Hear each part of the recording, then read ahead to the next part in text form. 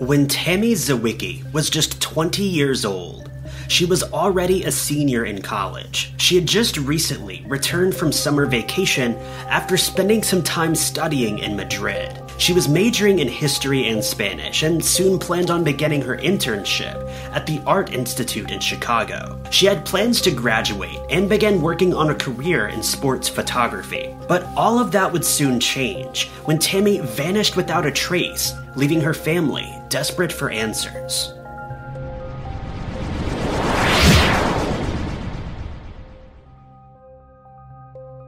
Just 2 days before her disappearance, Tammy and her brother, Darren, were taking a trip back to their colleges after spending some time at home in New Jersey. Darren needed to be dropped off in Evanston, Illinois, while Tammy would continue to Grinnell the next day. Their trip went perfectly fine for the most part, but they were having a few issues with Tammy's car. Along their way, they thought they'd finally figured out the issues with their vehicle, allowing Tammy to continue on her journey back to college the following day, seemingly without any issues. The following morning, Tammy's brother checked out the car one final time before she left for the final leg of her journey. Everything seemed to be in order, so he simply warned Tammy that if she were to have any issues, to pull over at the nearest rest stop and ask for help. As fate would have it, Tammy didn't even make it halfway through the trip before car troubles would plague her journey once more. Around this time, more than 60 people reported seeing Tammy on the side of the road, looking under the hood of her car. According to several police reports at the time, at least 26 different people pulled over to try to help her, but they all left, with Tammy remaining stranded on the side of the road. She was pulled over near an exit ramp for Utica, but it doesn't seem like she ever made it any further than that. When Tammy never called her parents that evening, they began to worry about her.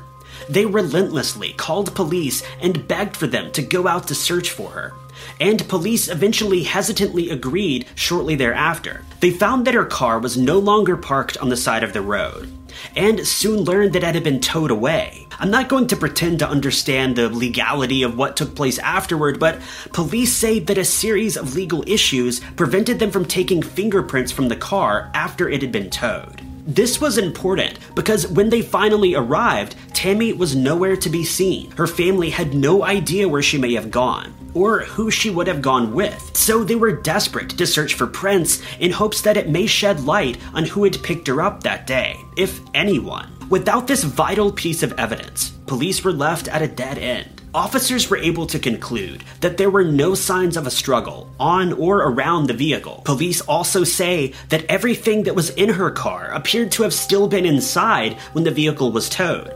However, both her purse and camera were missing. The case wouldn't find any more leads until 8 days after Tammy had disappeared. A man was driving through Joplin, Missouri, more than 500 miles away from where Tammy had broken down, when he needed to pull over to rearrange some tools in the bed of his truck so that they wouldn't be damaged by the incoming rain. As he pulled over, he noticed a terrible smell coming from something nearby. He looked around briefly and noticed a red Kenworth Trucking Company blanket just a few feet away. He approached the blanket and saw that it had been wrapped around something and was bound with duct tape.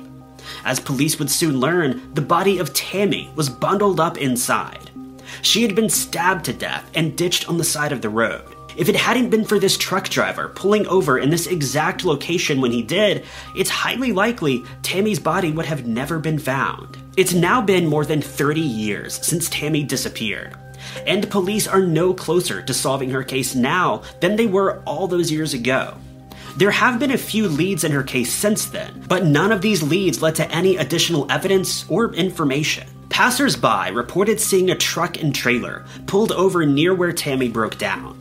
The truck had 2 dark orange stripes going down the side, as did the trailer. The man driving was reported to have been about 6 feet tall and between 30 and 45 years old.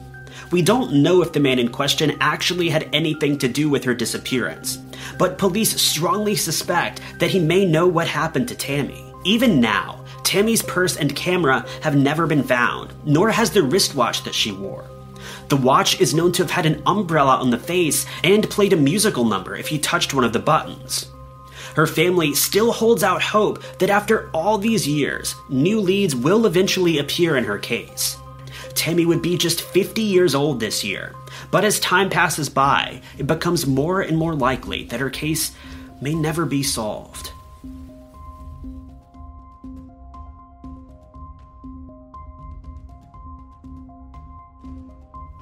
But that's the video for today, you guys. I hope you enjoyed it. If you did, be sure to hit that like button. If you loved it, maybe consider sharing, subscribing, or clicking that blue join button below to really show your support for the channel. But I've been Ty Knott. You guys have been lovely, and I'll catch you in the next video.